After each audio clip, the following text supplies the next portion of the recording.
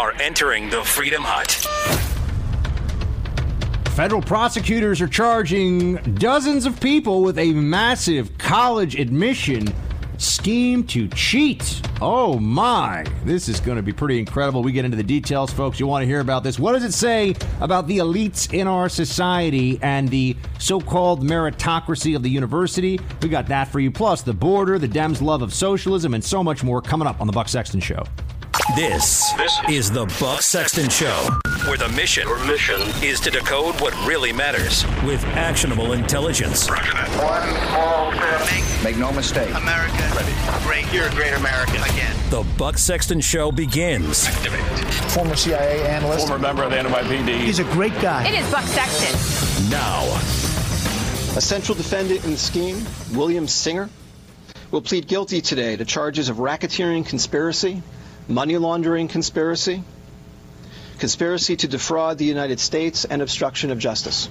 Between roughly 2011 and 2018, wealthy parents paid Singer about $25 million in total to guarantee their children's admission to elite schools, including Yale, Georgetown, Stanford, the University of Southern California, the University of Texas, UCLA, and Wake Forest.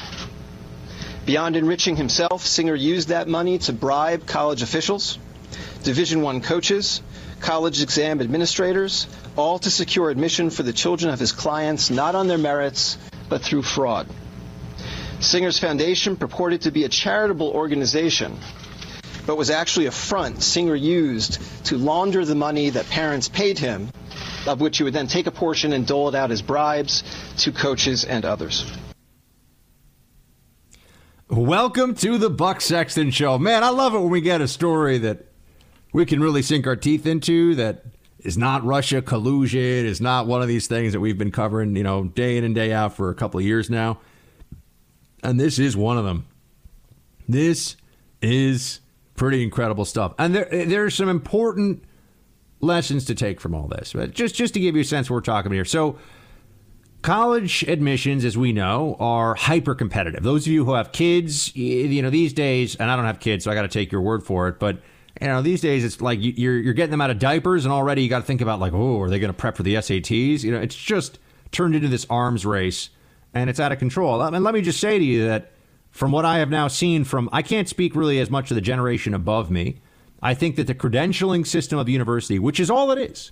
The university now is a credentialing system. There is no guarantee of your level of education. Where you go to school does not mean you are smart, does not mean that you have some great background in anything. I have personal and professional experience with brilliant people who went to community college or went to no college.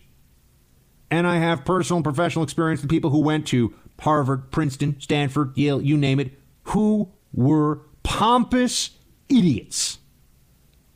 So it's a credentialing system because it's all we got, really. But when you dig into it a little more, what you find out is that it is imperfect at best. It is way beyond imperfect.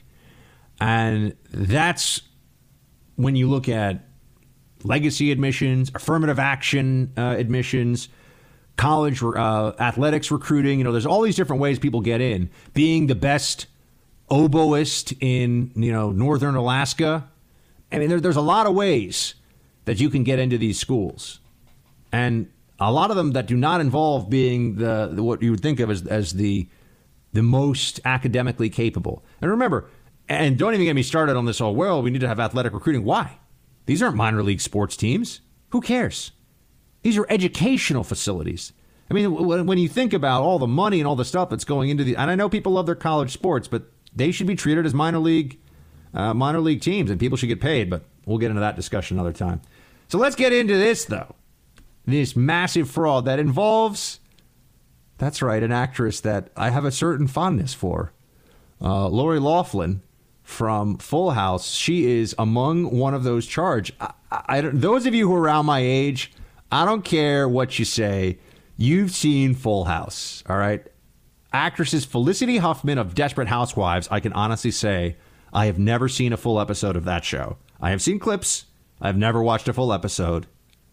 I do not have to turn in my man card. And Lori Loughlin from Full House, they are among those who are charged. It's a $25 million fraud where people were finding ways to cheat to get their kids into college. Now, the ways that they cheated were pretty amazing. Aunt Becky from Full House, that's Lori Loughlin, paid $500,000 in bribes, according to this indictment, and created fake photos of their daughter as a rowing, competitive crew star to get into USC. First of all, I mean, I didn't know that it was that competitive to get into USC, and I'm not trying to be a jerk. I just, $500,000 seems like a lot. But beyond that, I rode crew, so I just think it's funny that somebody is photoshopping. I mean, this was an intentional fraud, photoshopping their kids so that they can get into school. I mean, this would be like me saying I'm a world-class climber and just photoshopping a photo of Buck with the swoop. Probably have to put a helmet on there, at the top of Kilimanjaro or something. And yeah, producer Mike is like $500K. The kid must have not been so bright because that's a high price for USC. But all of a sudden now I'm a climber in Kilimanjaro. I mean, you really have to look at some of the stuff that these people were doing. It's amazing. There was a coach, women's soccer coach at Yale, who took $400,000 because one of the scams was to pay off a coach. I mean, this was all a lot of it was bribery. Some of it was cheating on test taking, but a lot of it was bribery driven. So this one, this one coaching group. This one person that was at the heart of all of this, the operation, it paid admission test administrators, and so people would change the scores they got. Oh, I didn't get a 1,200, I got a 1,550 on the SAT, they would say, right? That's pretty easy. Just change the numbers, just cook the books. They would pay students to take the test for somebody else. That's another scam that they've pulled. But some of my favorites involve the coaches, because all the coach has to do is say, oh, I want to recruit this person for an athletic team. And that, depending on the sport, like women's soccer at Yale, it's probably not enough to just wave you in, but it's going to help a lot. Coach took $400,000 for that. Now, you look at this and you say to yourself, first of all, people really want their kids to get, another one. They really want their kids to get in this school. But a media executive from Nevada allegedly created a photo of her son as a pole vaulting champion to get him into USC. I mean, this is amazing. Yes, my son is a world champion pole vaulter and really wants to go to USC. Meanwhile, the kid's never pole vaulted in his life. Another one has to do with phony learning disabilities. Oh, and my friends, I can tell you from New York City, this was rampant when I was in high school. Absolutely rampant. I knew so many people who were, good-ish students, mediocre to good students at private schools in New York City, in high school, where, the arms race to get into an Ivy or something like an Ivy was just, this was existential for people. I have to get into an Ivy. Except Cornell, because Cornell's an Ivy, but it doesn't really count. Whoa, take that one. And I know the Cornell people, they always come at me. They come at me. I know. Amherst isn't good. Amherst isn't as good as Williams. See, we can all play these games. But they set up these fake learning disabilities so they would have untimed testing and then also have other provisions made for them. But here's the beauty of the untimed testing system for people with fake. And those of you who have real learning disabilities, I'm not talking about you. And you're listening right now to a nationally syndicated radio host who was bottom of his class in grammar school until about the 5th or 6th grade and had a speech impediment. So trust me, I needed additional work, additional help. I needed, after school tutoring. I needed speech therapy. So I'm all for making sure that everybody gets their fullest chance. But I'm talking about people that are faking it. Right? I mean, imagine if I was going around as a little kid pretending to have a speech impediment so that I could get out of certain classes. That's what these people are doing. And we're talking about millions and millions of dollars. Now, do I really care about any of this? In the sense that, should anyone really go to prison for this? I mean, it is a fraud, but you're defrauding college admissions processes. Is that a criminal act? You know, if I submit a resume that's embellished for a job and I get that job and I'm doing the job pretty well, do they have the right to throw me in prison because I lied to get the job? I do have a level of discomfort with that, because some of these people are facing like really serious federal charges, conspiracy, fraud. But the bigger takeaway from all of this, is that, one, our society is just far too obsessed with the brand names of these schools and all of that, right?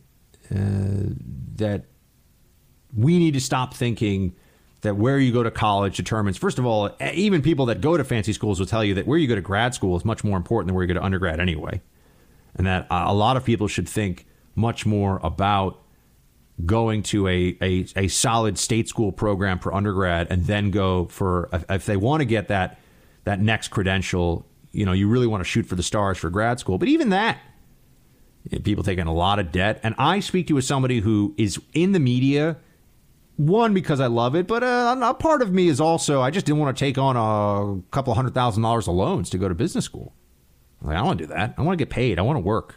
I want to grow as an employee and as a professional person. I'm not looking to take on a lot of debt because I wasn't really sure what. Anyway, so on the one hand, we need to just stop this.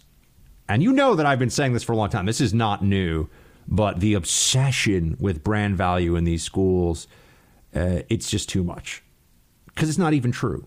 I mean, there are people who buy their way, and this is what you're seeing here. They buy their way into these schools. They get in because of affirmative action rules, because of legacy rules, although no one ever likes to hear this. The legacy admits generally have near the same SAT scores as the overall admitted class. They just get a nod. People don't like to hear that because they like to think that, oh, that's what the affluent, the rich kids, that's their version of affirmative action you always hear. Kinda, not really. I'm not saying the legacy is okay, but at least that's more transactional. Speaking of transactional, also to the point about this not being that criminal, I got to say, that you can get into, I don't know how many of you know this or not. I know this because I knew people that their families did this for them. You can write a check and get into Harvard. This is well understood, and it costs you, I think, a few $1 million, essentially. But you do it through the advancement office. You do it in a way that it's a gentlemanly bribe. Really what's happened here is the colleges have been cut out of it, and other people are getting, the athletic coach is taking the cut instead of the advancement office and then putting your name on some room of the library, right, for $4 or $5 million. I mean, you could send an illiterate to Harvard if you got a big enough checkbook. It's true. It's true. But then there's the part of this that I think you all see this too, and you know where I'm going.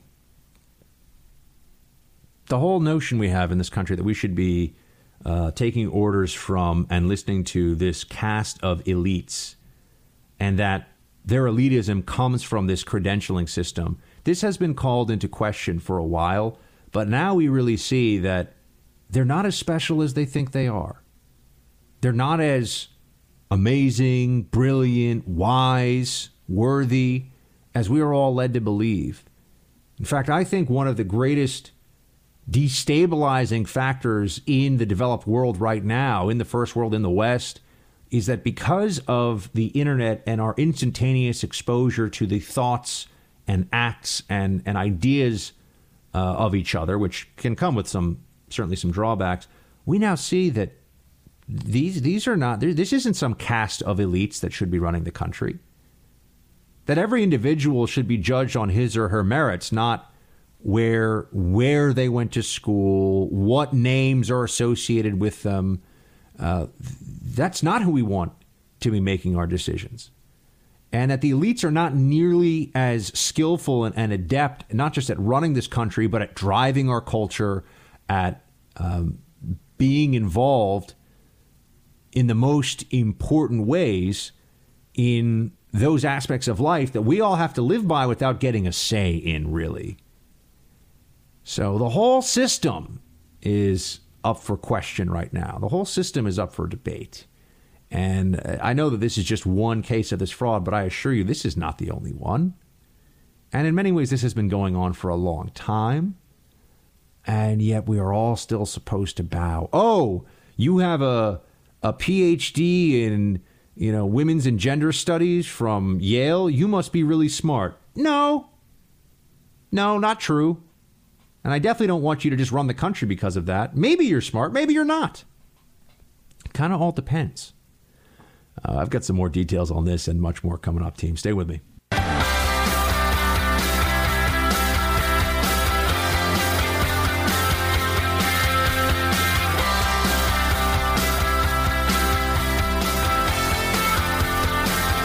So, you look at so many of the people that are at the upper echelons of government and in increasingly it's been the case in finance for a while. And you see that there are all these people that their big claim to fame is where they went to school.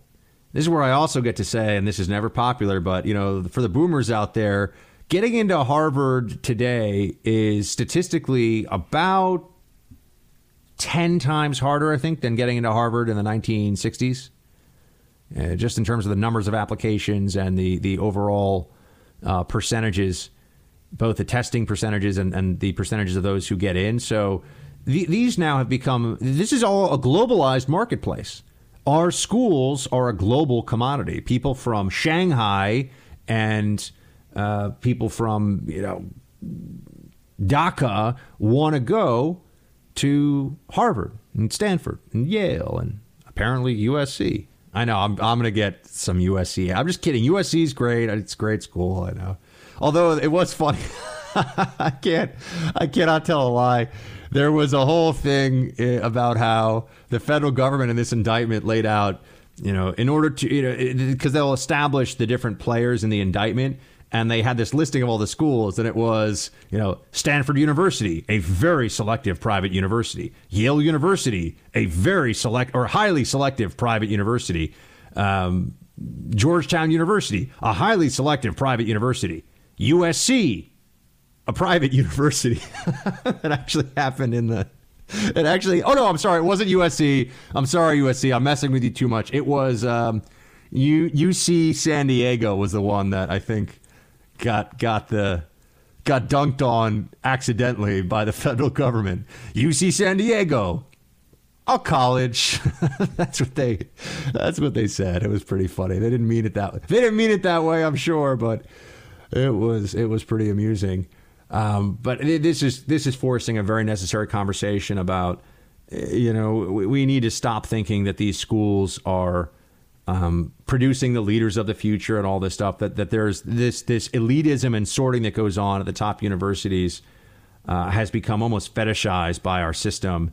And I don't know I can't tell you what it means to go to one of these schools that all these people are paying millions of dollars. Lots of people that go to them don't have very successful careers and don't end up being very happy. And plenty of people that don't go to fancy schools or college at all end up being very happy and doing great.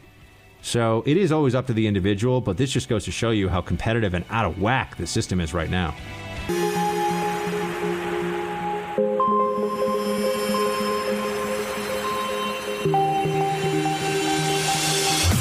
He's holding the line for America. Buck Sexton is back.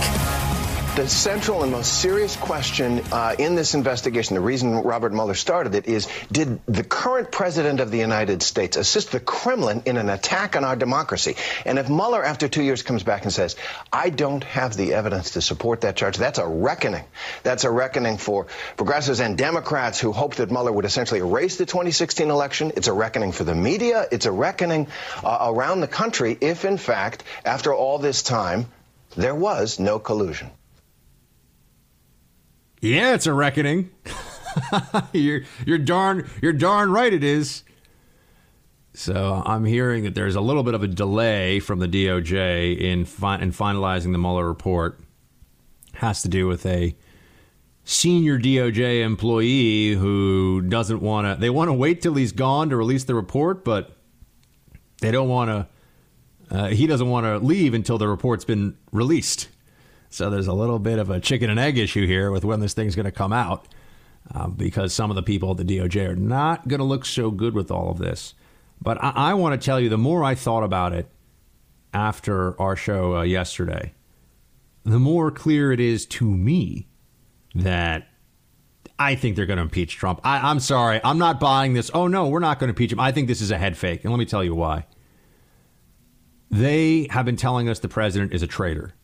They have been telling us the president is a racist who supports neo-Nazis, who supports white nationalists, who has sexually assaulted dozens of women. I mean, they have so many horrific allegations against this president that it is truly hard to keep track of them.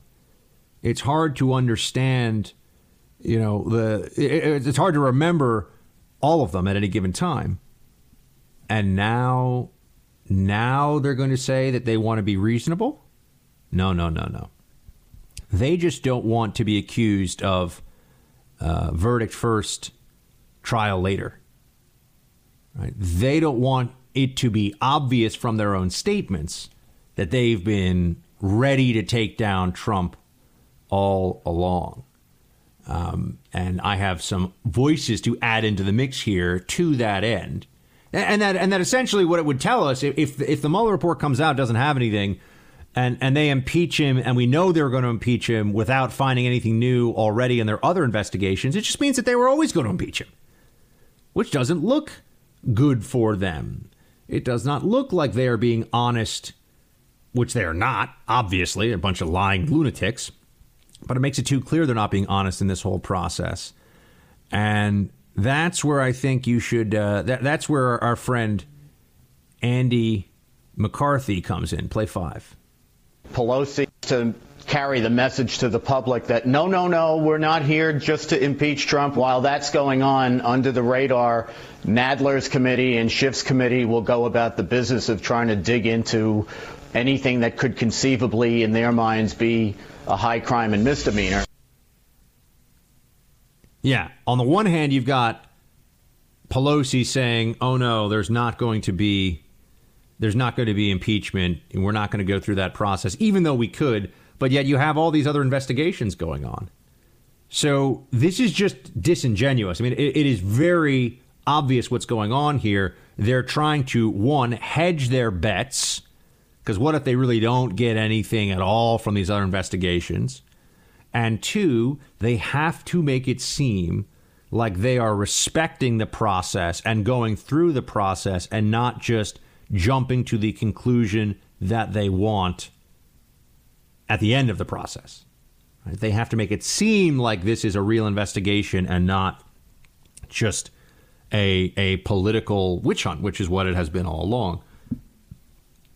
And that's where Maxine Waters, for example, is, let's just say, to be kind, too straightforward in how she views this to, I think, toe the party line correctly. And she says that they're already there with what they need to get Trump. Play 4. But I believe that we have everything that it needs to basically impeach him. Yeah. I believe that, and you're absolutely right. We're depending on Mr. Mueller. Depending on Mr. Mueller. But we have everything we need to impeach him. Well, which is it? I need to know which one of those things is what the Democrats are actually saying here, because if they have everything they need, then they're not depending on Mr. Mueller. That's pretty clear. But if they're waiting for Mueller's report, that means that they should respect the end result of the Mueller report if there is nothing to go on for impeachment purposes, which I think everyone is pretty much now expecting. And I just think it's amazing. There's this whole industry of people the last 2 years on TV, not so much on radio, because thank heavens conservatives still are dominant in radio, but on TV and the newspapers and books, too. People have written whole books on collusion, saying that there was collusion. And how do you write a book on a fantasy but call it nonfiction? What happens to their credibility? When do we have a full accounting and I would say a reckoning?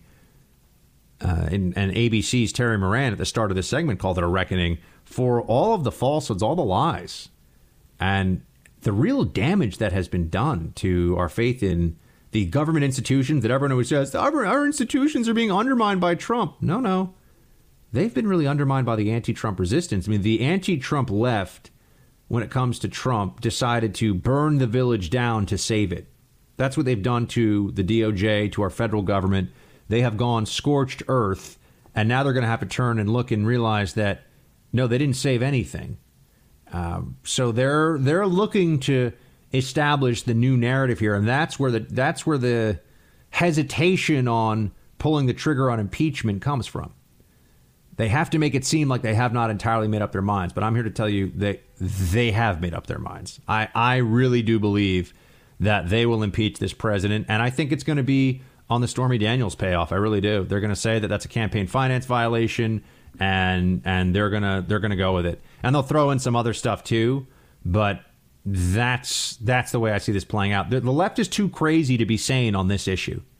That's where I come down. We'll see if I'm right, but I think they're too crazy to be sane. We'll be right back. It all is part of the Trump derangement syndrome, which has replaced policymaking in the hearts and souls of most of the Democrats, and that's the problem that they have. I think this explains Alexandria Ocasio-Cortez's statements that she has made, and half the Democrats are making these statements as well. But what really is troubling now, though, is how socialism has found a happy home inside a major American political party's leadership, and it has become the dog wagging the tail. That's the problem the Democrats have, the hatred for Trump, the ideology, and if anything's going to boost the president in his re-election, it's going to be the Democrats more than anything. This is the counter argument to whether or not they will impeach, that the obvious and unrestrained hatred of the Democrats as the primary animating force of their 2020 hopes, right? Essentially, Trump hatred is going to be what the party is first and foremost interested in, right? That's really what they're going to be selling, is that they hate Trump. That makes the base, I think, and I shouldn't say the base, that just makes everyone who voted for Trump think these other people are not serious. Trump has been imperfect. Trump has gotten into fights publicly that I don't think he needed to and that were unwise. He has surrounded himself with very sketchy people in very key positions. There's no question about this. I mean, this is just what's happened, and we can talk about why that's happened another time. But that is what has happened with the Trump administration. But there's been a lot of good. The policies of the administration on deregulation, tax cuts, the major policies of the administration, I mean, these things are on point. I think he's doing a good job, and I am thankful, and we have to remember this. I'm thankful every day that we have President Trump instead of President Hillary Clinton. I couldn't be in this town. I couldn't live in D.C. under a Clinton administration, under a Hillary Clinton administration, or any Clinton administration for that matter. I just couldn't do it. I could not be in a position where I sit around and have to hear from all these different people about how great she is and how amazing she is, when we all know that it's a fraud, that it's a lie, that she's a fantastic example. Hello! Hillary is a perfect example of someone who has created this resume and has all these credentials for herself that when you really look at it, none of it is impressive. It's just all branding. You know, the schools, the where she worked, the what she's done. It's all an effort to build a brand, but there's really a lot of poor judgment, ethical failings, incompetence. Look at the rollout of Hillary Care back in the 90s. This is not somebody who's good at things and has skill and expertise in anything other than the promotion of Hillary Clinton. That's really what Hillary Clinton's career is, the self-promotion of Hillary Clinton. So she is and yeah, I know she went to Yale Law School and she went to Wellesley before that. And people will try to make this case that, and she was a senator and a secretary of state. Well, she was only a senator because of who her husband was. We all know this. She's moved to New York and ran for Senate there and won. And she was only Secretary of State because she had been a senator beforehand, because of who her husband is, because of her last name, and because Obama figured that a good way to deal with the rivals in the Clinton administration, or would-be Clinton administration, was to co-opt her as a Secretary of State. It made sense at the time for him. But these are almost, for her, it's largely just a function of being pushed along because of the dynastic nature of politics we have right now, which I find really annoying. And I wish we could get away from this. but it's becoming so entrenched that now when you criticize that politics in this country should not be a family business, that people should not just say, oh, well, my dad was the governor of such and such, so now I'm this, important thing or that important thing. You run up into this power structure where people will, they'll come at you on this. Because more and more we see that there are just famous last names that pop up in politics.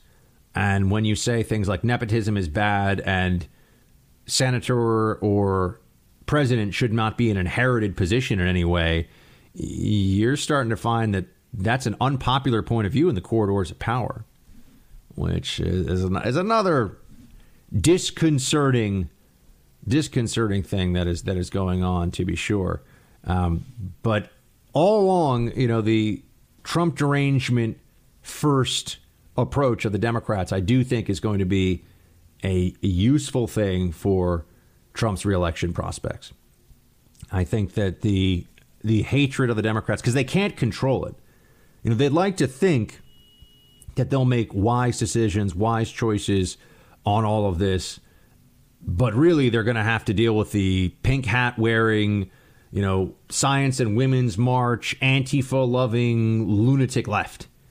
There are going to be a lot of these different groups that will demand, in order for them to be the little grassroots army of whoever the Democrat candidate's going to be, they're going to demand that there is vengeance against Trump for all that he's done. Now, this is just one little thought experiment. What has Trump done? Let's really think about this for a second. Other than poking the media in the eye, which is one of my favorite things that he's done because it was necessary and really only he could do it the way that he has. What has Trump done that justifies this derangement? They made such a big deal. They made such a big deal about the Muslim ban, for example, which is not a Muslim ban. It's a few Muslim countries. It's, they made a big deal about the Muslim ban. Okay.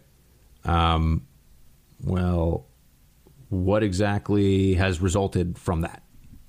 Why aren't they still so upset about that? I mean, the Supreme Court said it's legal, so we know that they were wrong about that. But why have they just forgotten about this? Because who does it really affect? Very few people.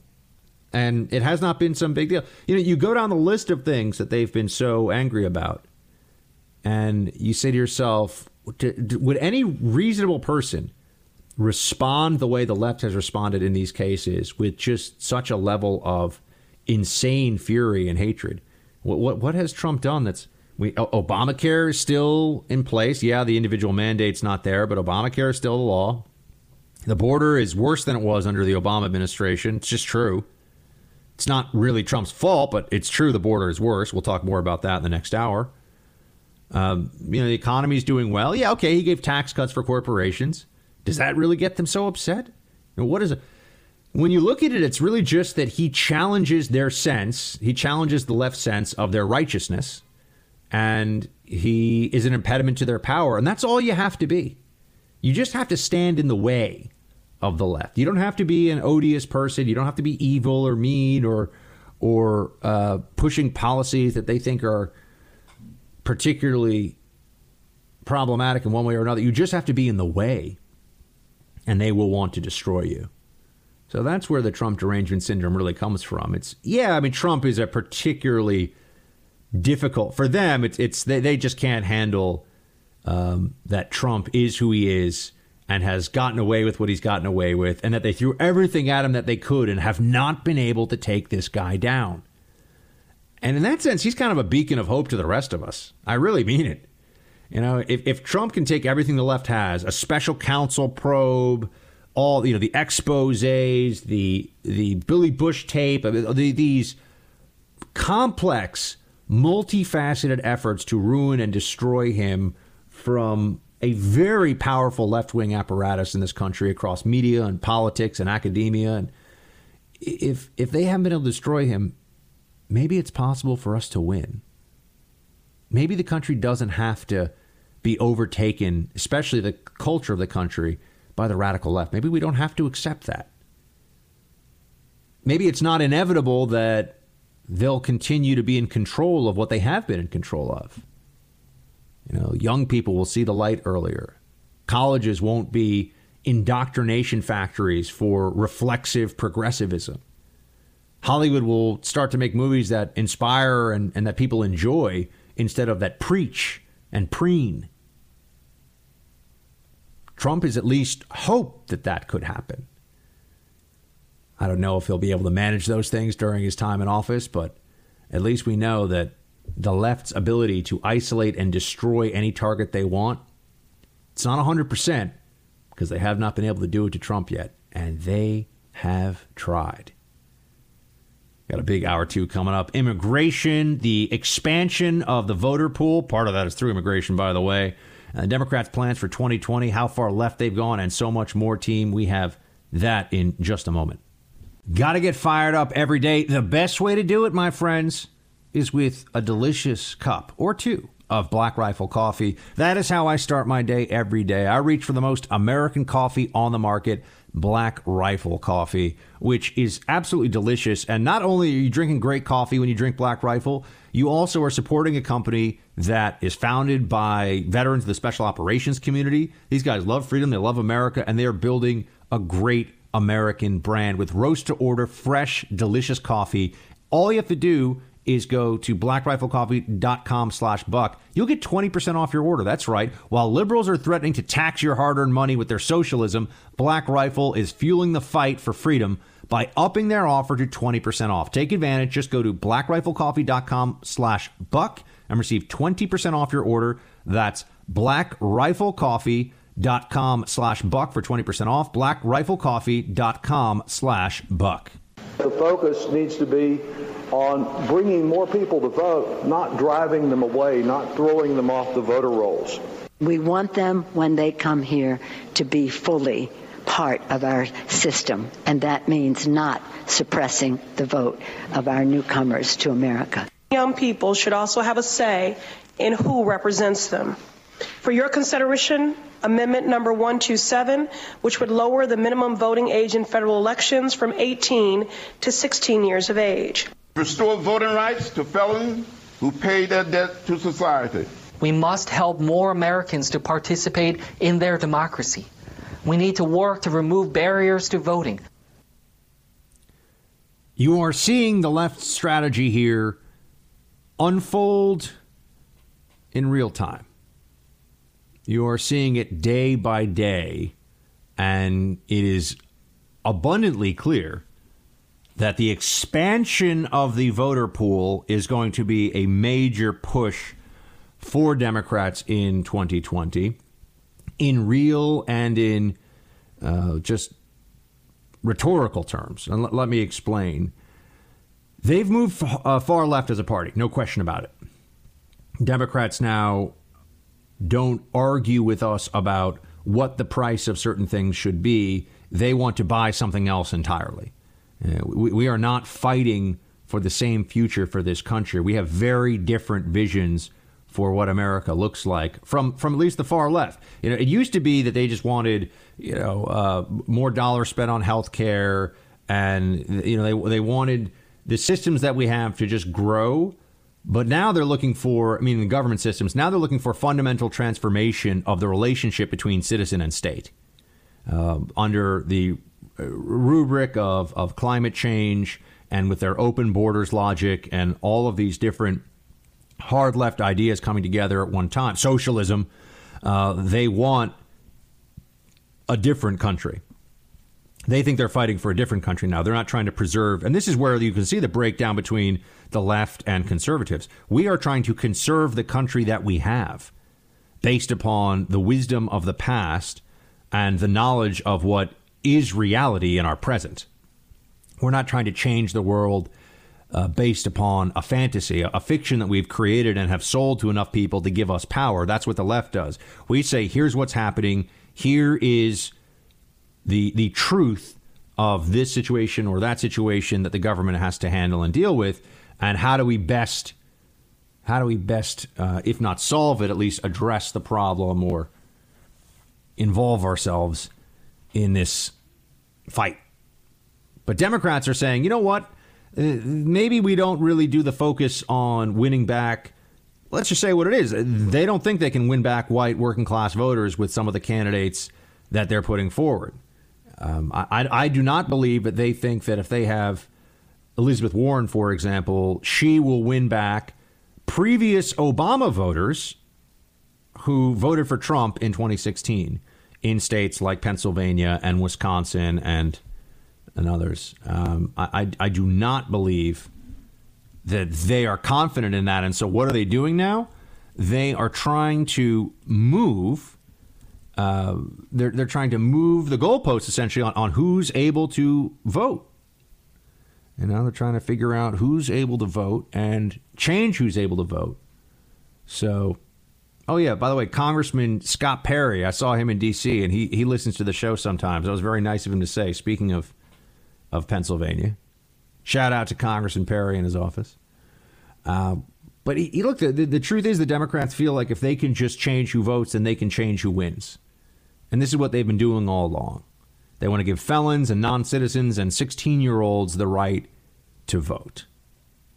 That's not going to make this a country with wiser decision-making. Let's be clear about this. They don't want to give felons back all their rights. They're not saying that felons should have gun rights. Even for violent felons, yeah, no, I'm all in agreement with you can't own a gun if you're a violent felon. If you are somebody that was writing bad checks, I think you should be allowed to have a firearm. I don't think I don't think that you should be barred forever. If you're somebody who, lied to the FBI about a white collar crime, I think you should be able to own a firearm. That doesn't make you a danger to society. But they know that, it's not just it's not just who counts the votes, but also who can vote that they're very interested in. And winning over voters is something that is a little bit more complicated for them. They would rather just change the numbers. I mean, you look at 4 million felons in Florida will be able to vote in the next election. And you've already seen the beginning of what I think is going to become a more mainstream position. And this, I've been right on this stuff all along, folks. They are going to advocate for illegal aliens to begin to vote in local elections across the country, which just grows the power base of the Democrat left.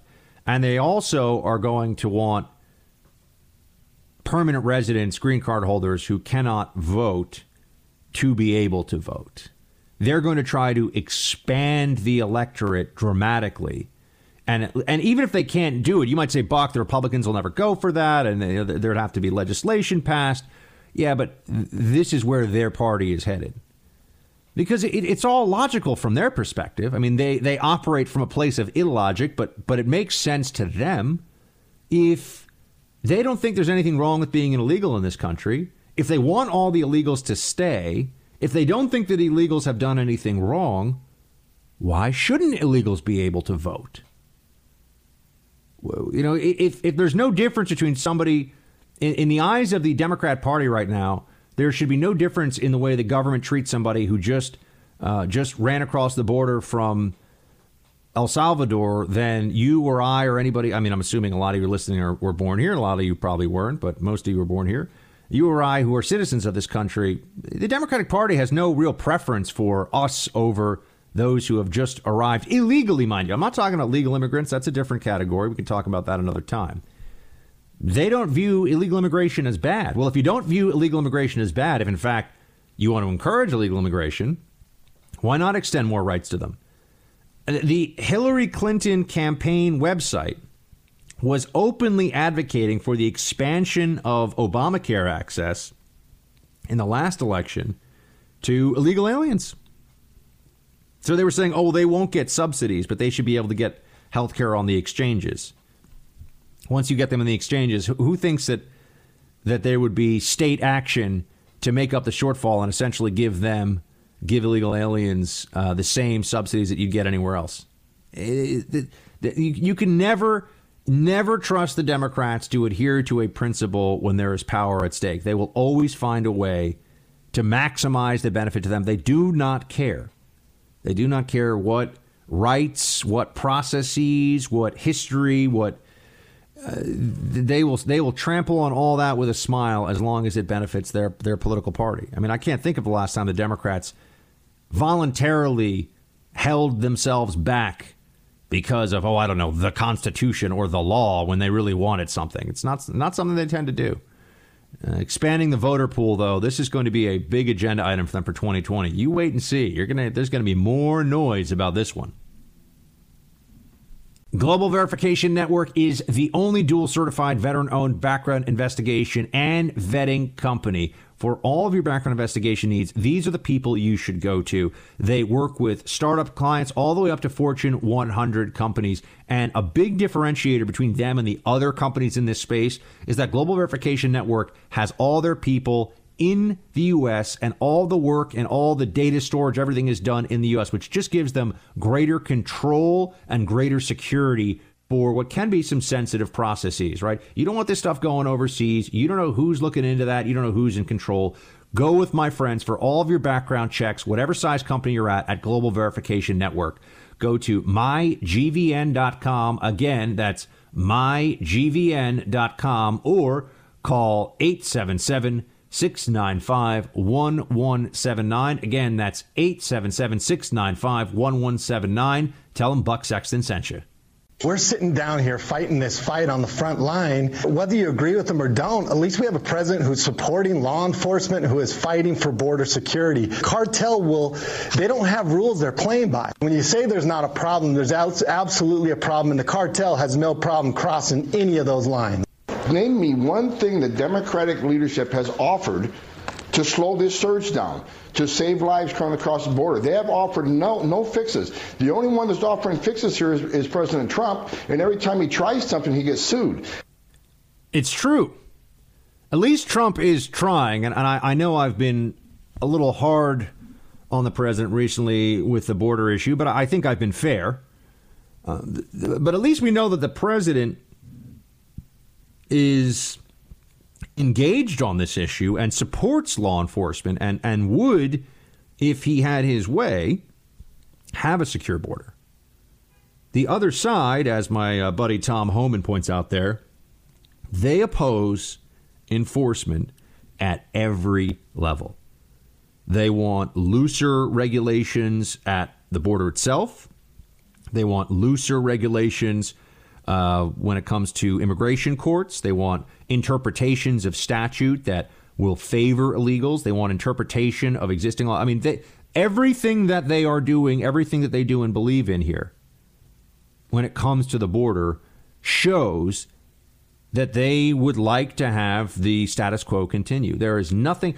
They will vote for what they call more border security, but it's really just more people to be at the border to process those who are showing up now.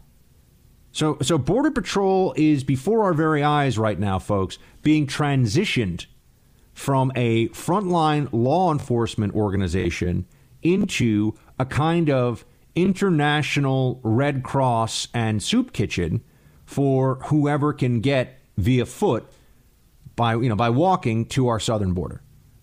Border Patrol is now increasingly taken off the law enforcement job, which is necessary for stopping human trafficking, fentanyl and other drugs being smuggled into the country, and all kinds of illegal activity that is going on at our border.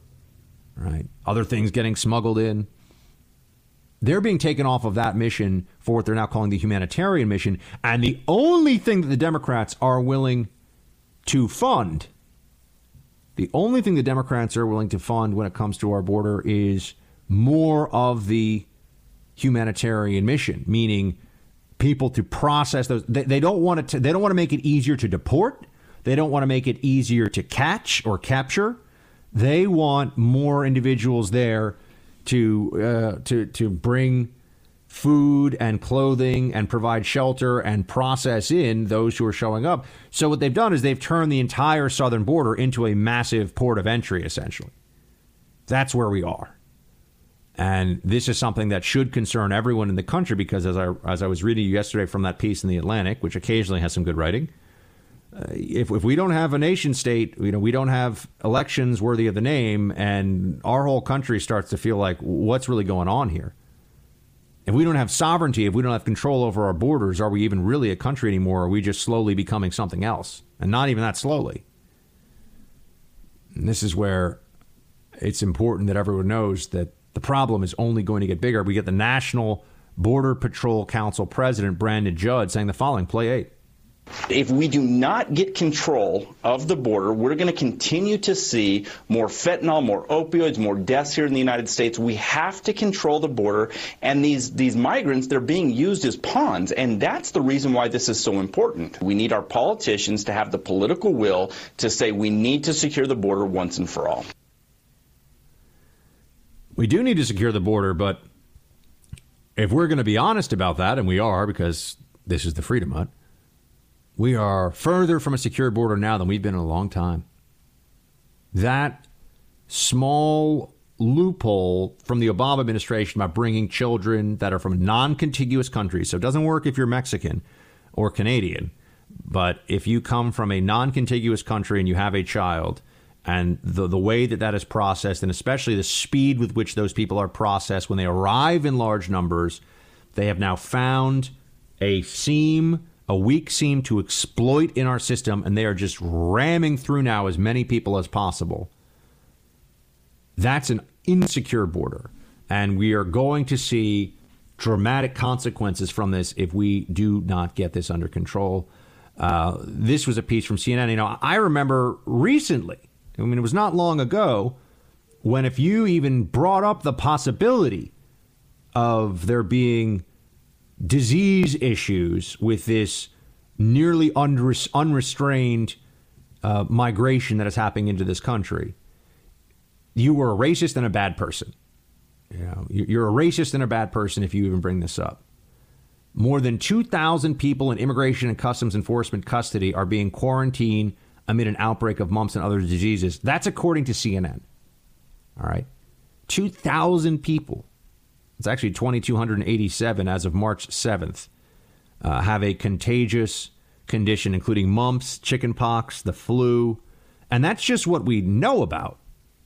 That's what we know about. Once you really dig into this, I'm sure you'll find that there are people who have other diseases that we get vaccinated against and therefore have herd immunity from it. But they don't get vaccinated for it in Honduras. They don't get vaccinated for it in El Salvador.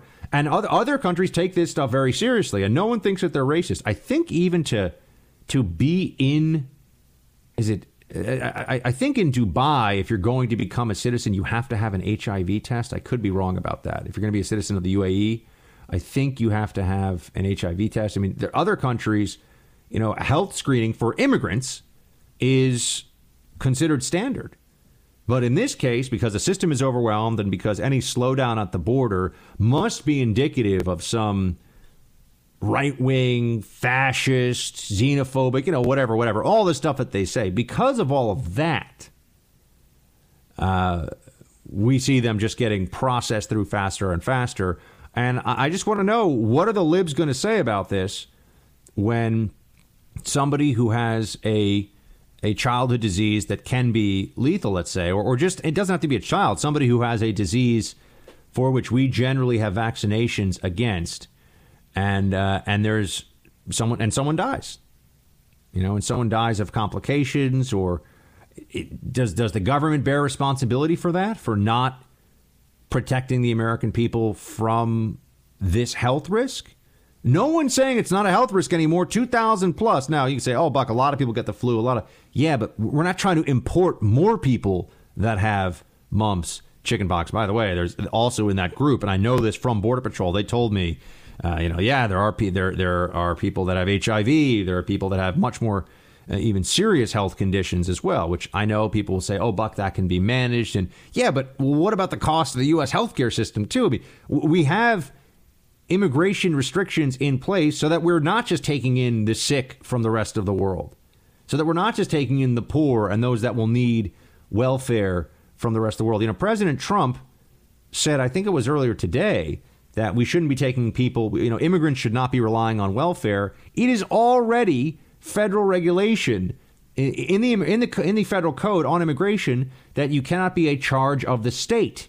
if you're going to be an immigrant in this country who comes in legally and then, let's say, wants to stay for, a green card or become a permanent resident. You're not allowed to be in charge of the state. But no one enforces any of this. They don't care. Because we're lied to all the time. They say that illegal immigrants don't get welfare benefits. That's just not true. If you have a kid, then you get all kinds of welfare benefits. So there's a huge incentive to have a kid if you're an illegal immigrant in this country as fast as possible. And we see a lot of people have acted on that incentive. We're not going to fix the border anytime soon, but the government has got to get more serious about this. The Congress needs to act here. I'm hoping that I'm going to get down to El Paso within a month or so, and I'll be able to see for myself what's going on and bring you some more ground truth about it. But we are about to see, first of all, how fake the fake news is when it comes to saying that there is no crisis. This is a crisis that when people realize the magnitude of it, I think there's going to be something of a panic. We'll continue to follow. We'll be right back. I'm not allowed to say that, or whatever, whatever. It's whatever, or whatever, it's like this, for what, and, things like that. It's just whatever,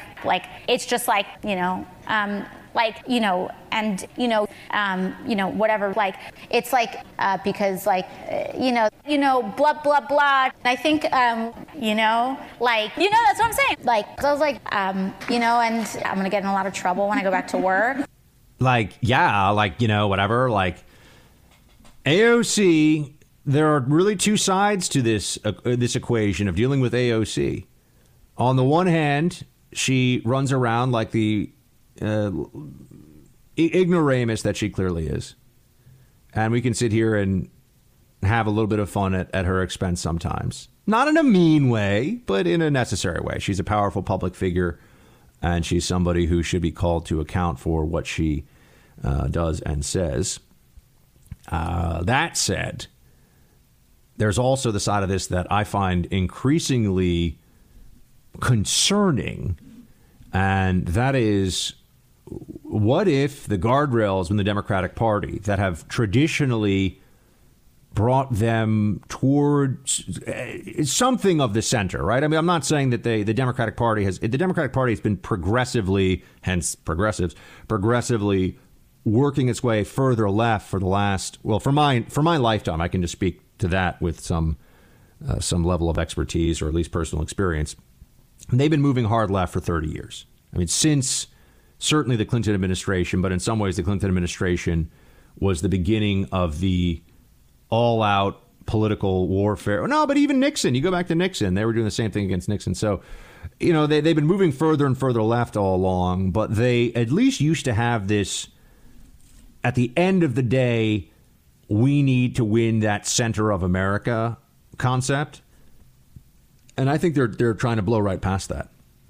This is why they want to expand their voter pool. They want to let 16-year-olds vote, former felons vote, illegal aliens vote. They're not playing for the center anymore. I think that they have concerns, and they should have concerns, that this is going to be this is now a place that they cannot return from. They've moved so far left that this is where they're going to be. Even Chuck Todd, running Democrat propaganda over at NBC or MSNBC or both, he's saying the Democrats, man, they're really out there. They're whacked out. Play 13. Democrats have spent much of the last month wrestling themselves to the ground. They were embarrassed over the revelation that Virginia Governor Ralph Northam had once dressed in blackface, startled by subsequent accusations of sexual assault against Northam's Lieutenant Governor Justin Fairfax, and chronically unsure this week over how to handle a comment by freshman Democrat Ilhan Omar, her second that many saw as anti-Semitic. An emerging, more progressive cohort of elected Democrats is coming into conflict with an older generation of centrists and traditional liberals. These two Democratic factions are united and divided. They're united about the urgency of defeating President Trump next year, but at the same time, they are divided, with each side seeing the other as the reason Mr. Trump may wind up winning after all. He's right. I hope he's right. Because the far left stuff is just not where this country is. And the media is there, and you see this from the way they talk about it. There's a kind of glee, a sense that, oh, finally we're able to push for what we want to push for. Finally, we're going to get what we've been fighting for all this time. But the American people aren't with them on this. The American people are not going as far left as AOC, at least not yet. I'm very much a believer in my thesis that when the economic times get bad, it's a timing issue. If we have a big reset before the election where the economy just has to burn off a lot of excess, a 25% drop in the stock market, which will affect hiring, which will affect a lot of stuff, affect people's wealth, and home prices. I mean, everything gets affected, right? The market is just an indicator. If you don't own any stock, it doesn't mean that the stock market does not matter to you, to your life. But that's when people turn to statism, progressivism, and the AOC-like ideology of the left. And we should be concerned about that because she really does have ingrained in her a hostility to capitalism, as we discussed yesterday. I mean, to free enterprise. She thinks capitalism is irredeemable in a corrupt system. And we don't know of a modern economic system other than socialism with which we could replace capitalism. Right? I don't think that she's suggesting we go back to trade and barter.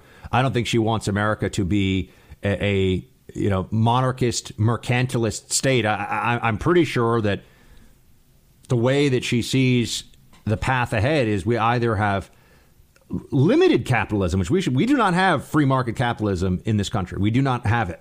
We have some of it, but we have a tremendous amount of government regulation, government intrusion into the market, crony capitalism. There's a lot of that stuff that goes on, too. And that's why, as conservatives, our focus is let's get rid of those constraints. Let's get rid of ways that certain people try to help themselves, line their pockets, and essentially cheat using the system to help them, right? Big business loves big government, for example. AOC is just coming at us with corporations are bad. These are statements of faith on the left. Corporations are bad. Dark money is a Republican thing. These are stupid statements, but it's a good way to get the mob energized. It's a form of affecting community organizing and really rabble-rousing, and she knows that. Here is an example of just AOC airing out hostility to corporations without understanding the first thing about which she is talking. Play 14. Since Wells Fargo financed the building of this pipeline in an environmentally unstable way, why shouldn't the bank be held responsible for financing the cleanup of the disasters from these projects? We were not involved in the financing of the XL pipeline. We were one of the 17 or 19 banks that was involved in the financing of the Dakota Access Pipeline. Okay, so Wells Fargo hasn't financed any company associated with the Keystone XL pipeline? No, I didn't say that. I said we're not involved in financing that pipeline specifically. Okay, so let's focus on the Dakota Access Pipeline. Should Wells Fargo be held responsible for the damages incurred by climate change due to the financing of fossil fuels and these projects? I don't know how you'd calculate that, Congresswoman. Say from spills or when we have to reinvest in infrastructure, building seawalls from the erosion of infrastructure or cleanups, wildfires, etc. I'm not aware that there's been any of what you described that's occurred related How about to that the cleanups from the leaks of the Dakota Access Pipeline? I'm not aware of the leaks associated with the Dakota Access Pipeline that you're describing. So hypothetically, if there was a leak from the Dakota Access Pipeline, why shouldn't Wells Fargo pay for the cleanup of it since it paid for the construction of the pipeline itself? Because we don't operate the pipeline. We provide financing to the company that's operating the pipeline. So I know you're probably like, Buck, my ears are bleeding. Why am I listening to this person? She's the de facto leader of the Democratic Party right now. Full stop. If you're going to have, Pelosi say something or AOC say something, guess who gets more attention? Guess who moves the needle more? It's AOC already. All right. As I've been saying, she is the Prince Joffrey from Game of Thrones of the Democratic Party. Everyone is kind of in fear of her, even though they know that she has really earned very little in terms of respect, has no knowledge, has no idea what she's talking about. And that exchange where she can't figure out why you wouldn't hold the bank that finances what is essentially a construction project liable for any issues that come up from the construction project. I mean, think about this. If I go to the bank and I get a loan to build a house, and I build the house really poorly, and then I sell it to somebody and the house collapses on that person, is the bank that gave me the money that I used to go buy material, are they responsible for it? I mean, only a really very stupid person could think that. She thinks that. Now, by the way, stupid does not mean not dangerous. Stupid people can be very powerful. They can be cultural icons. They can be dictators. They can, power is not, and maybe this is a theme on the show today, power and influence are not necessarily correlated with skill or ability or intelligence. So we need to stop associating this person is powerful with they must be powerful for a good reason. No, they might just be powerful. And that's what you have with Ocasio-Cortez. She's just powerful, but she is not knowledgeable. She is not wise. She does not have good judgment. And she even managed to pack into this questioning of the Wells Fargo president and CEO there, Tim Sloan. She managed to pack into it. And also, shouldn't you just pay for climate change? All this is the government seizing control of every aspect of your life through this whole climate change concept. And then also engaging in a massive redistribution of wealth in order to save the planet. I mean, this is a religious belief with forced donations attached to it. And they want this to be, there's a global socialism component to this. Oh, we're the developed world. So for the developing world, we should have to give them money because we've polluted so much to get here, and we'll help them. We'll pay for their green jobs and their green tech. Meanwhile, if you got rid of fossil fuels, we have no means. Really interesting last night on Tucker Show, this guy who was the Canadian, we played his audio on this show once a while ago. I think he was the Greenpeace chief in Canada, saying that we have nothing to replace. What works the farm equipment that's necessary all over the world to harvest crops, if not fossil fuel powered combines, tractors, all that stuff? You got no answer to that. But they're not thinking about what the reality is. They're thinking, AOC and others are thinking about how they can get the power. They want the power. They'll figure out the details later. You want to see what that looks like? Do some reading on Mao's Great Leap Forward in China. Not long ago. Didn't end well. We'll be back.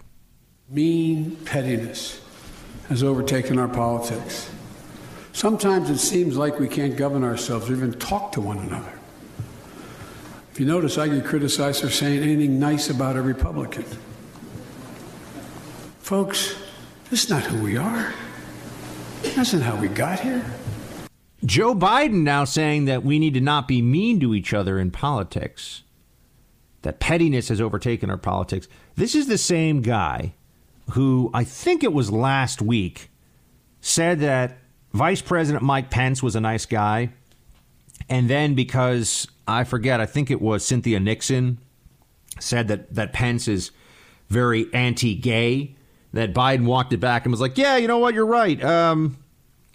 It turns out that that he's not so nice. That Pence is not such a good guy, I guess. Or he walked it back. I forget how he said it, but he essentially said, "Oh yeah, you're right. I should have thought more about that before I said that Pence is a nice guy." Let me tell you something. I know people who work for Mike Pence. Everybody thinks Pence is a nice guy. Nobody thinks Pence is not a nice guy. I've only interviewed him in a professional capacity. I can tell you he was a gentleman in dealing with me. And you might say, well, Buck, aren't they all gentlemen? No, they're not all gentlemen. They're not all cool. I remember when Kasich came in, he was like, hey, buddy, what's going on? We're going to do an interview here? Yeah, what's up? John Kasich, rhymes with basic, from Ohio. You know my dad was a mailman? What's the blaze? Why do you work there? What, are you sitting here? You going to ask me some questions? Hey, ho, where do you know? Kasich was like that friend of yours when you were in high school who had the dad who thought he was really cool and funny, and he was just painfully lame and should have just let you guys hang out and not been all up in your stuff. That's Kasich. You know, the one that you're like, I didn't need your comment on that. I don't want your comment on that. And thanks for playing, buddy. So they're not all super nice and cool. Pence is a nice guy, but here's really what I want to say about this. Biden's calling for us to step away from pettiness in politics. And I just say that Democrats and the left really excels at this. They excel at being really nasty, really mean.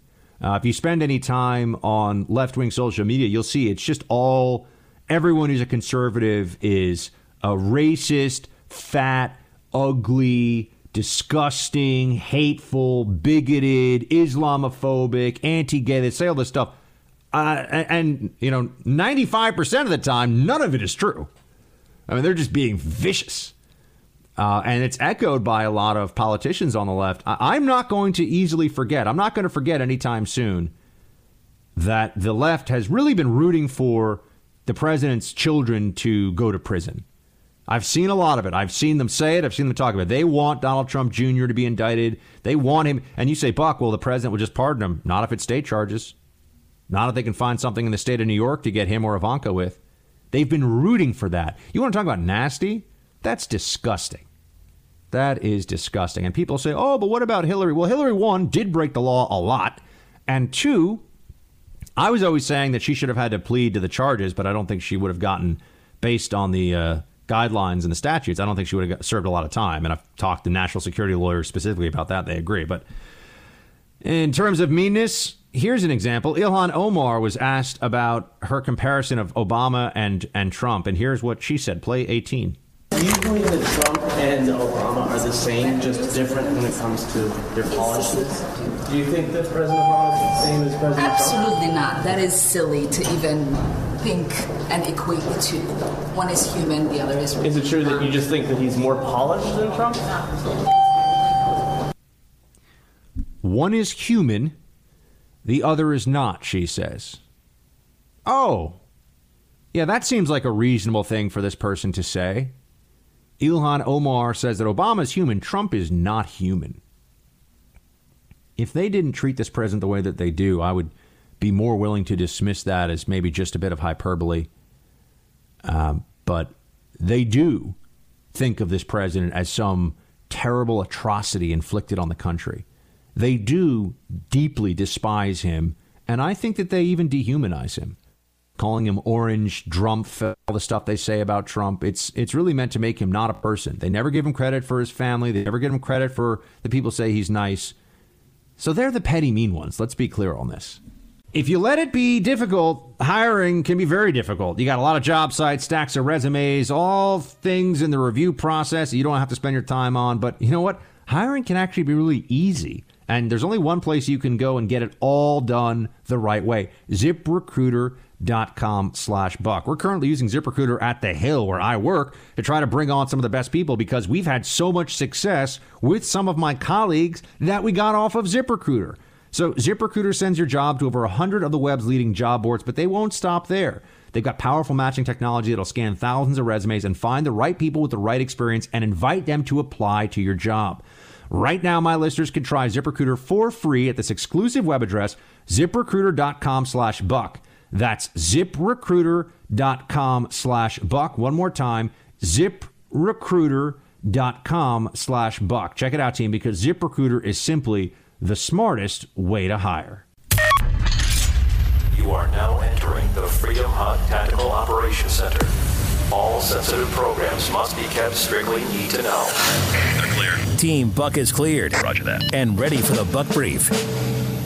This deterioration in Venezuela is really getting scary, or scarier. It's been scary for a while, but now I'm concerned that we are going to enter the more violent phase of this. There's already violence. There are these groups that will, at a moment's notice, hop on motorbikes to go terrorize the opposition to Maduro. So there's clearly been, and there's an incredibly high murder rate, but there's thuggery and street violence going on in a systemic way, in an intentional way in Venezuela, and has been for a while. But this now is getting to a place where we've had a blackout for an extended period of time, which you can imagine, having been in New York City at one point when there was a blackout in part of the city and seeing it from up high on a building, up on a rooftop, it is an eerie feeling when a city is truly plunged into darkness. I cannot imagine what it's like when you're already in the violent chaos of the streets of Caracas, when you find out that they've been without power, much of the whole country's been without power since Thursday afternoon. And now the anti-U.S.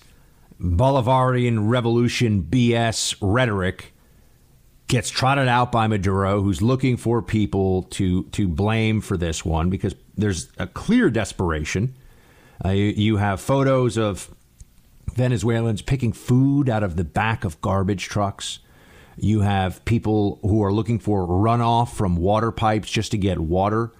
There's fear that especially with the power outage, because remember, power and water systems and pumping and if there's a cleaning going on as well of the water to make it potable, that you lose power and you lose a lot more than just refrigerators and lights.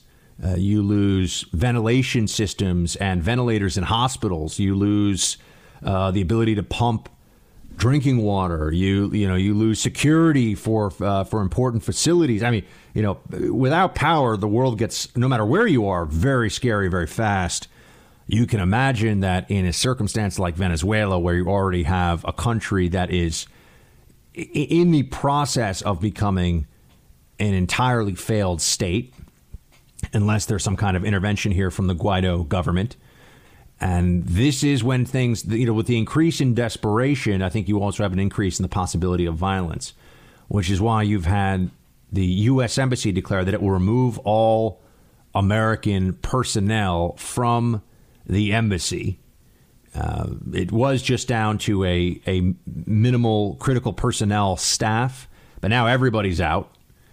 We have put even more pressure on trying to cut off Maduro's government from the lifelines that it has, economic lifelines, primarily Cuba, but also from Russia. We're seizing bank accounts, freezing bank accounts, shutting down their finances. And I will say that we are taking a pretty active role in this. There are dozens of countries that want Guaido to be in charge and not Maduro. Really all of Latin America except for Mexico, interestingly enough, because it's got this very far-left Peña Nieto government. But Mexico, Nicaragua, Cuba, maybe one or two other Latin American governments I can't think of off the top of my head. They're the only ones that don't want Maduro gone. They are still sticking by Maduro. They still want him to be the president of this desperate country. But the U.S. is, we are now partnering with Guaido in the ouster of Maduro, and we should be very clear about that. This has moved beyond just diplomatic recognition and statements of support, which I think we're well within our rights to do. We are now engaging in, I do think it's fair to say, financial warfare. And I know people are going to say, "Oh, Buck, that's not." That you're going too far. That, well, when you're shutting off all access to funds for a country, and we may even, I wouldn't be surprised if we started going beyond the sanctions on Venezuelan oil and maybe even started perhaps shutting off additional sources of revenue into the country. So, it's a very volatile situation. And when you've got a blackout happening, we're being blamed for the blackout. Of course. The Maduro government is saying that it's our fault. And that we are the reason and that there's U.S. technology at work here. So, this is something that is going to be a test, I think, for the Trump administration. How well can they handle this? They've got Elliot Abrams as the point man on this, who is a very savvy guy, but comes with a lot of political baggage because of his long time working in foreign policy for the United States government. And as I said, when you pull out all diplomatic staff from an embassy, that means that you are really concerned about two things. One is just retaliation against embassy personnel in general. But usually that also means that there is a feeling that we would not be able to sufficiently protect that embassy in the event of an incident. And if you can't count on the host government to respect diplomatic immunity and diplomatic protocol, which we cannot in Maduro anymore, I think that's fair to say, the contingent of Marines that they have there to guard the ambassador and to guard the embassy staff, that's not going to be enough. They will not be in a position to protect that embassy if Maduro decides to seize them. And we got Elliot Abrams running around saying that all options are on the table. That's people can argue with me on this. We can debate this, but all options means all options. And I certainly hope that we do not get to a place of any kind of military action in Venezuela, which would start, you know how it goes, folks. It starts small. It starts with, okay, we've got a U.S., we've got some U.S. nationals who are in jeopardy, and we got to go in and get them. And, these things, no one usually, at least sometimes, but it's rare for someone to say, yeah, let's just add another military intervention onto the list of things we want to do as a country and as a government. It starts out usually smaller than that. Look at our intervention in Somalia. It's a humanitarian mission to feed people, and there are other countries involved. And as we all know from the Black Hawk Down incident, that can be a lot more than you bargained for. So I am now entering a zone of caution here. I think Trump and his team have done the right thing overall, but we cannot be in a position where we are responsible for what happens in Venezuela, and we certainly don't want to be involved in a military, any kind of a military escalation, because Maduro's back is up against the wall, and he knows it. And there are a lot of people that work for him. You have to remember, they view this as ride or die. They either stay in power and have authority and wealth, or they might be spending a long time in a Venezuelan prison, which I'm sure is a particularly nasty place to be. So this issue, we're going to continue to watch it, but I'm looking at this with a bit of trepidation. So we'll stay on it. You're probably familiar with AARP. You or someone you know might already be a member, but did you know that the AARP is all about left-wing politics? And they actually lobby for a lot of progressive causes. They fought tooth and nail for government-run health care. You don't need that. So if you're a senior and you want to belong to an organization that is moving policy in a smart, conservative direction and gets you all kinds of great benefits, discounts on car insurance, hotels, roadside assistance, dental plans, cell service options, you need to check out my friends at AMAC. Why do I recommend AMAC? Well, they bring you all the benefits of AARP, but they don't have all the progressive baggage. AMAC was founded by an Air Force veteran, and he wants you to fight the good fight with him by becoming a member today. The benefits are great, but the cause is even greater. Join right now at amac.us/buck. That's amac.us/buck. One more time, amac.us/buck. Ooh, look at this. Democratic lawmakers unveil Journalist Protection Act amid Trump attacks on the media. This is from 3 Democratic lawmakers. They've introduced this Journalist Protection Act that will designate certain attacks on those reporting the news as a federal crime. Who put this forward? Representatives Swalwell, Blumenthal, and Menendez. It was originally introduced by Swalwell back in February 2018. Here's what they say about this. The Journalist Protection Act makes it a federal crime to intentionally cause bodily harm to a journalist affecting interstate or foreign commerce in the course of reporting or in a manner designed to intimidate him or her from news gathering for a media organization. It represents a clear statement that assaults against people engaged in reporting is unacceptable and helps ensure law enforcement is able to punish those who interfere with news gathering. And this is also obviously turned into a talking point against Trump.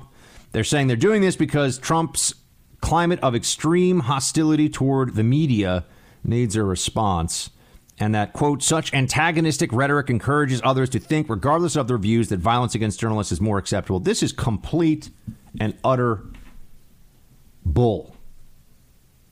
Trump is not encouraging violence against the media.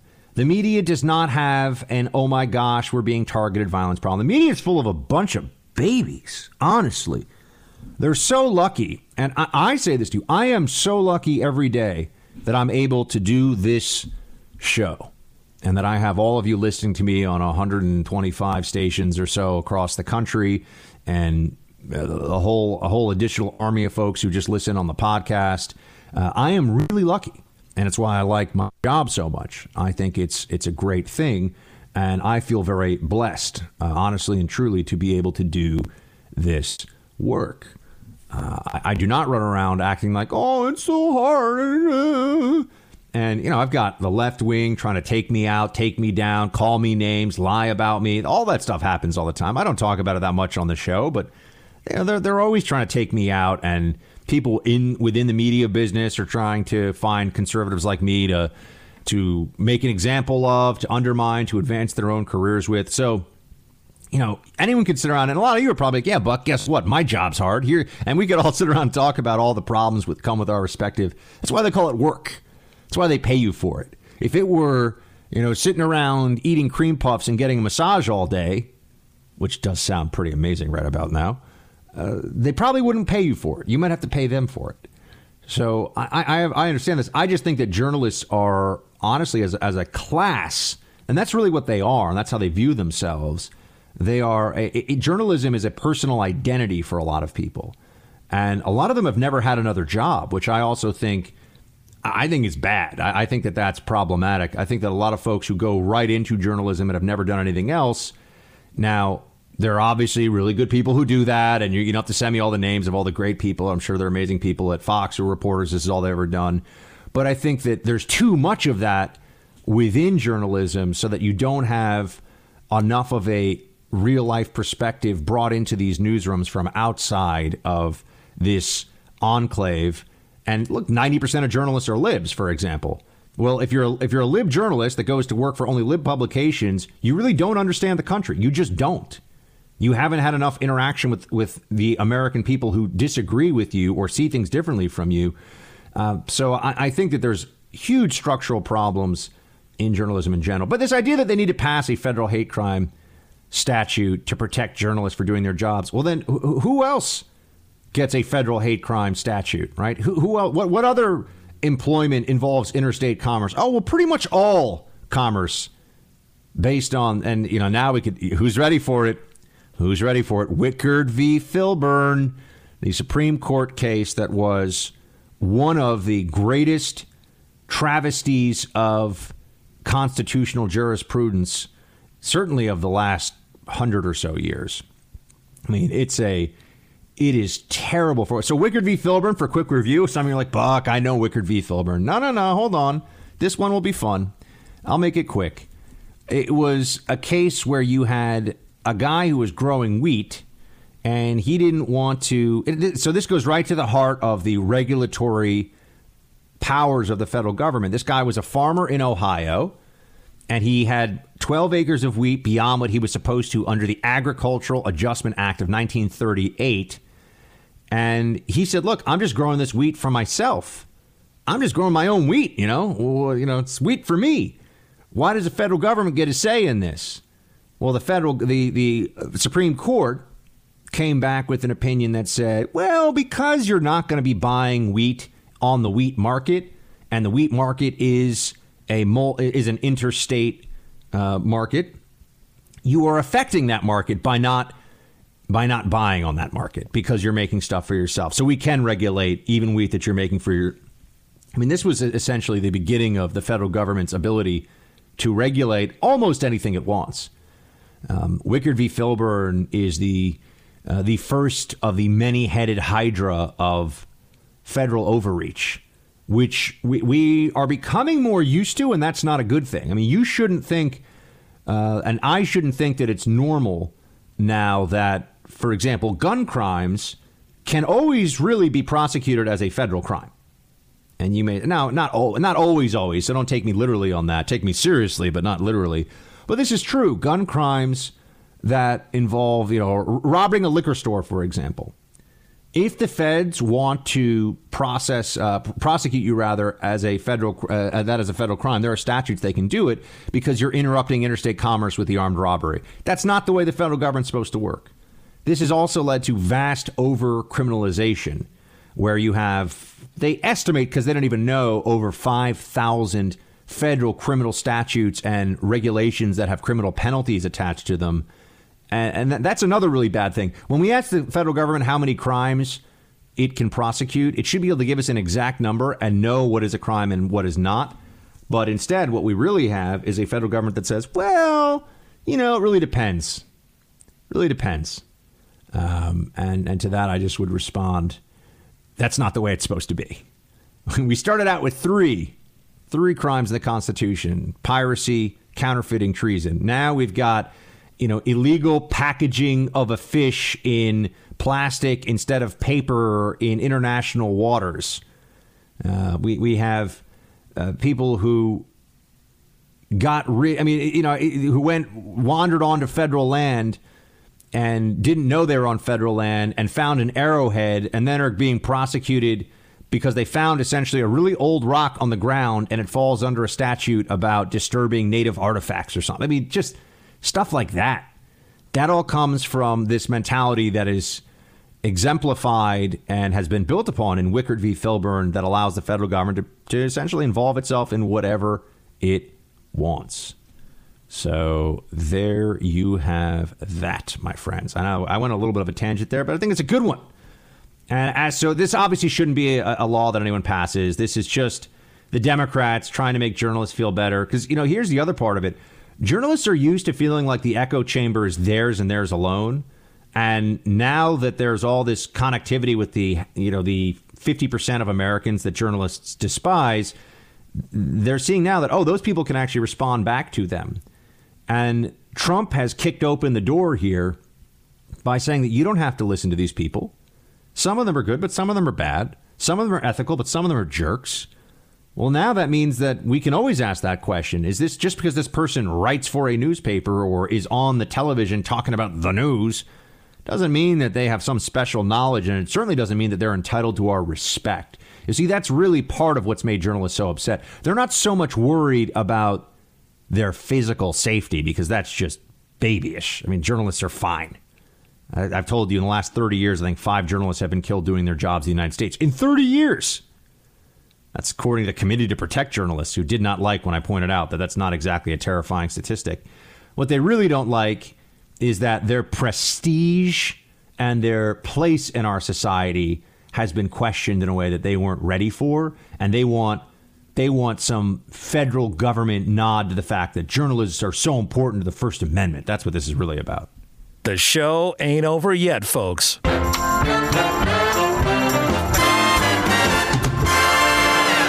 It's time for roll call. Roll call time, everybody. If you want to be a part of it yourself, facebook.com/Buck Sexton. That is where I recommend you go.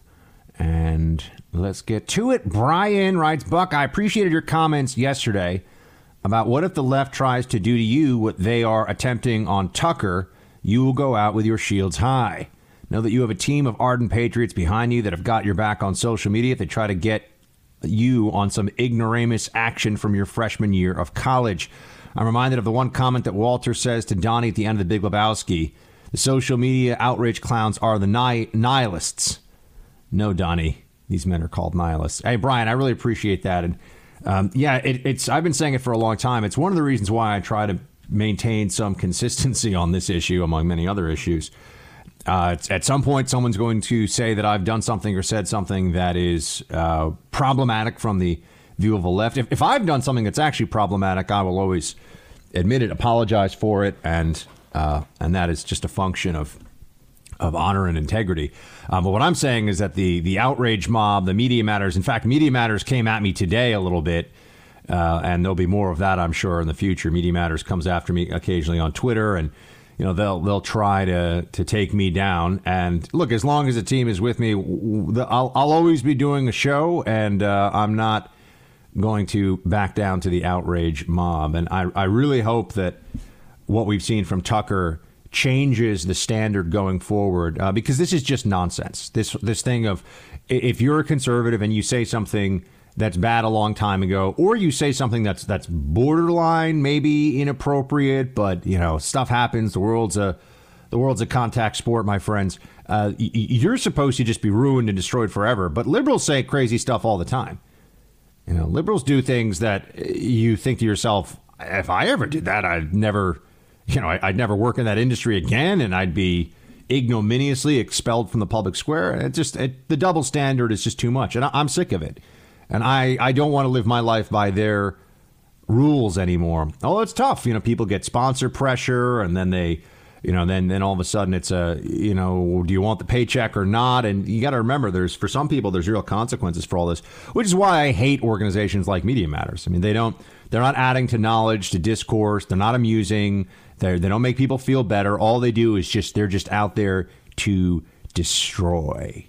They're out there just to light small woodland creatures on fire for their own amusement. They're disgusting. They're despicable people. And a lot of these left-wing organizations out there that support them, whether we're talking Daily Kos, MoveOn.org, the Young Turks, these different groups that are thinking that this thing, the Pod Save America guys are advocating. I saw this today. They're advocating for the boycott against Tucker. Why don't they offer to have Tucker on their show and debate some of these issues? Or why don't they actually try to engage and make their points clear? No, that they want their competitors gone. They want people that they disagree with destroyed, ruined, humiliated in front of their families. I try on this show for the most part. Yeah, I mean, occasionally some public personalities are going to come in for some criticism and mockery, but I don't make fun of people's appearance, and that's one. I'm not perfect, I know, but I try very hard. I don't viciously make fun of anyone's appearance, because I just think that's just beneath anybody, and I try to keep it on the substance and the ideas. What you see now, especially in social media world, is that it's always just trying to destroy the people who are. It's always ad hominem. They're trying to destroy the message, and it's going to be worse in this country going forward too, unless we finally take. This is what taking a stand means, by the way. It's easy to say I take a stand on something, and then when there's pressure and there's heat, you go, I'm not going to take that stand anymore. That stand has been fun, but I'm not doing that stand anymore. That's easy to do. When you say that I will not bow to the outrage mob, understanding that may come with additional consequences, that's taking a stand, and that's what Tucker is doing, and that's what a lot of other people I think around him realize has to be done. And this is all apart from the fact that, look, I don't like some of the stuff that Tucker said at all. I think it's bad, but I don't think that people should lose their jobs and careers for saying something here or there, especially 10 years ago, that is ill thought out, objectionable, wrong, any of the above. And yeah, obviously I like Tucker and know that he's a good guy. He's a good person. He's worked incredibly hard to get where he is. He serves a very important role in public discourse. He's a warrior for our side. That all factors into it too. And I think one of my biggest criticisms on the right is that we leave our own behind on the battlefield all the time. On the battlefield of ideas, we let our people just get eaten alive. And then we wonder why we don't have more media platforms. We wonder why the left has so much institutional dominance in places ranging from newsrooms across the country to Hollywood studios to Netflix to Google to Facebook to you name it.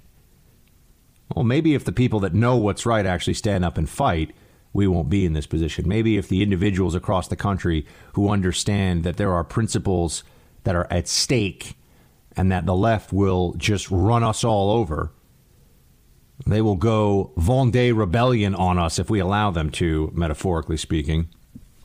Some of you remember that from yesterday's show, which actually got a lot of feedback about. I'm glad you guys liked a little bit of the history of, well, the history of then and how it affects now. So, as you can tell, I mean, I've thought a lot about this. I've also gotten a lot of heat for standing up for Tucker, and now, and really just standing up for Tucker's right to not lose his job or his livelihood because the left wants another scalp. You know, I think that so now the eye of Sauron has begun to turn onto me a little bit here. So, you know, just all you can do is be who you are and keep fighting. And that's true for all of you listening to this show, too. Be who you are, keep fighting, and support the people that fight for what you believe in, because they need your support now more than ever. Rachel, hello there, Buck. I thought your story on the French Revolution was gruesome and hard to listen to. I know that it is necessary to know for our children's sake. It's sobering to think that this could happen to us, God forbid. On another note, I was curious, how are you able to eat Girl Scout cookies since you have celiac disease? As always, Shields High, Rachel. Well, Rachel, I didn't discover that I had celiac disease until 2012, I think. 2011, 2012. So I've gone my entire life up until that point, eating whatever I want, you know, thinking I have no allergies or intolerances. As you know, celiac disease is an autoimmune disorder. It's not really an allergy. But so I know how all these things taste. So when I talk to you about drinking beer or kicking back, eating pizza, oh, I did that for decades. I know all about that. I just can't do it anymore unless I want to drink sorghum beer and eat almond flour pizza. Some of you will laugh, but almond flour pizza is actually excellent. So there's that. If you're ever in New York City, the best gluten-free pizzeria is called Keste. I'm telling you, the pizza is as good as any other pizza you've had anywhere else. My man Bart writes, Buck, is it not odd how the Dems always prioritize Muslims over all the other so-called victimized minorities? This was made evident by the recent bill that was supposed to condemn Omar's anti-Semitism, but didn't really. You see the same thing in England, France, Canada, and Sweden, where Muslims can bomb concerts, behead soldiers, ram trucks into crowds, and yet avoid widespread condemnation.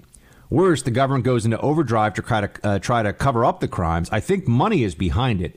I suspect that all the leftist parties, including the Dems in the USA, are receiving billions of dollars in funding from some big Persian Gulf donors. This is being reported all over. Nobody seems to grasp the sheer magnitude of the problem. Well, Bart, you've opened up a few things here. One is that, remember, when you're talking about intersectionality and the way the left views competing identity groups and how they factor into the power structure, right? That's what intersectionality is, and it's a central concept to the progressive left these days. When you see how they view things, it really is like they're putting it up on a wall, and you get points for different things. And so, in the case of an Ilhan Omar, you get points for being Muslim, female, and black, and being born in Africa, and then a refugee to this country. So you're a particularly protected person as a result of that status. And, you know, Jews in this country and in Israel are considered well-off, first world, highly educated, and white. And so even though you have this millennia-long history of oppression of the Jewish people, the intersectional left can't really adopt or can't really fully invest itself in viewing Jews as a minority that needs protection the same way that other minority groups do, because Jews do not fall into an oppressed underclass status in this country. And in the in the post-war era of Israel, though Israel is always ready for another conflict if it needs to be, but after multiple battles with its Arab neighbors, Israel is also considered not the oppressed, but the oppressor in leftist ideology. So that's why they have this problem with Omar's anti-Semitism. They don't really want to call it out because they still view Omar as first and foremost a victim. And they think that she is more a victim than the Jewish people that she obviously harbors some very nasty sentiments about. So, team, you know what? I'm going to do a double roll call because I know I went on a bit of a tangent there, and I've got a whole bunch more in the inbox here. So why don't we hit just take a quick breath, have that last sip of Black Rifle, although it's kind of late, so unless you got to work tonight, I don't know if that's a good idea. Coffee tends to keep me up at night. Brandon, can you drink coffee late in the evening? No? Nah. Wait, what? I don't drink coffee at all. You said what? I like my energy drinks, which I know are bad for you, but... Oh, you're one of these people that's made Monster Energy like one of the most profitable stocks to have owned in the last 15 years or something. Not Monster. Monster tastes... I mean, they're not a sponsor, so I can say that they taste like battery acid. But I might have like a Red Bull over 2 days. Kind of. Is a Red Bull really... Is that the one of choice? That's the one you go to? Yeah. It's because it's... I don't know. It's like sipping soda or carbonated water. It's nothing like too bad, but I don't know. I love the smell of coffee. I just don't like the taste. All right. Well, I'm weird. Learn something new. Learn something new every day. We're gonna come right back with more roll call. Stay with me. All right. So we're back with a second piece of roll call here. We had so much coming into our inbox that I figured we could spend a little more time on it, and so here we are. Brendan writes, looking ahead to 2024. I believe it is abundantly clear that those that have chosen politics as a career choice have no intention of advancing the 8-year Trump conservative movement. Unfortunately, the best candidate choices of Shapiro, Kirk, Crowder, or Owens won't be old enough to run for president.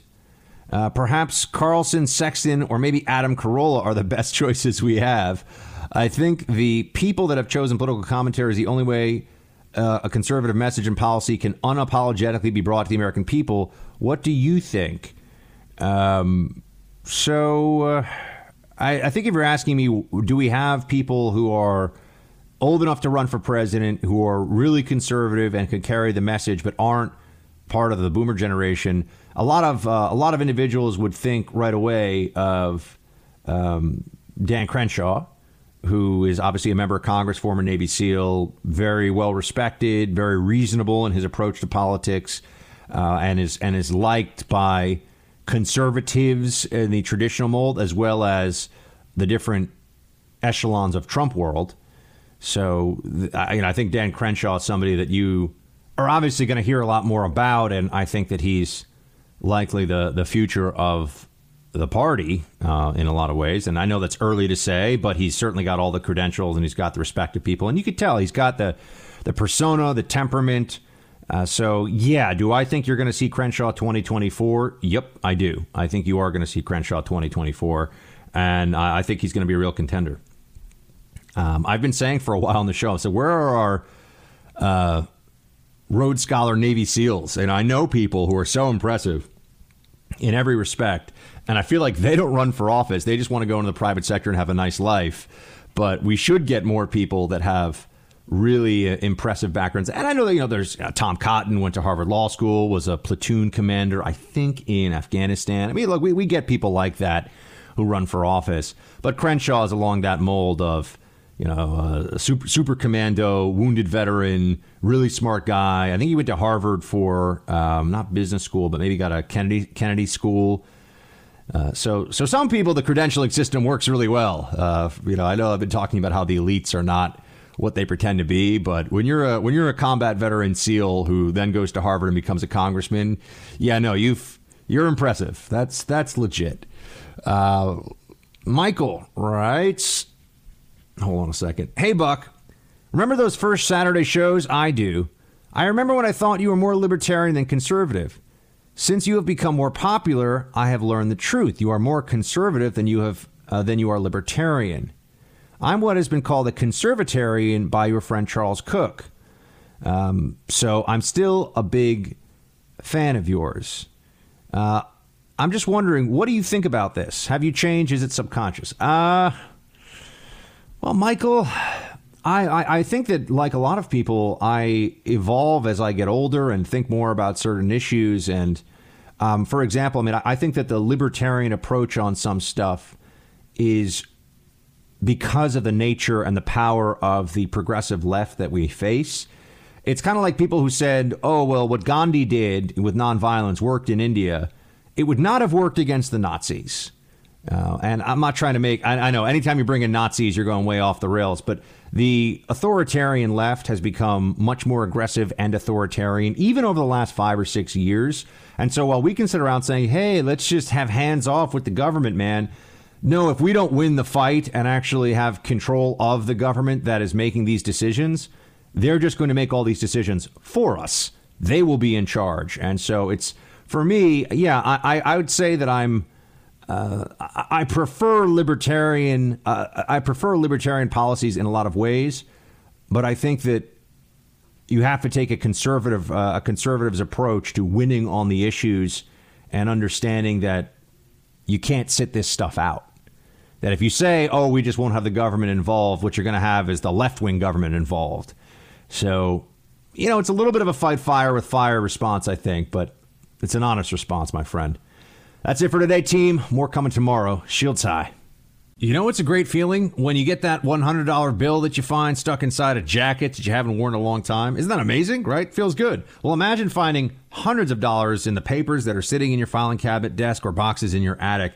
It's that old 401k paperwork from the job before last. The one you don't really remember. Well, that money is sitting there gathering financial dust. It could be working a lot harder for you. My friends at Noble Gold can see if you qualify for a precious metals IRA, and they'll do all the heavy lifting for you. This could make you a lot and cost you nothing. Give Noble Gold a call at 877-646-5347 or text my name, Buck, to 511-511 and receive their free investor's guide. Plus, for all qualified IRAs above $20,000, they'll also include a complimentary rare graded Morgan silver dollar valued at $150. Go to noblegoldinvestments.com or text Buck to 511-511. Individual results may vary. Invest wisely. Standard tax rates may apply.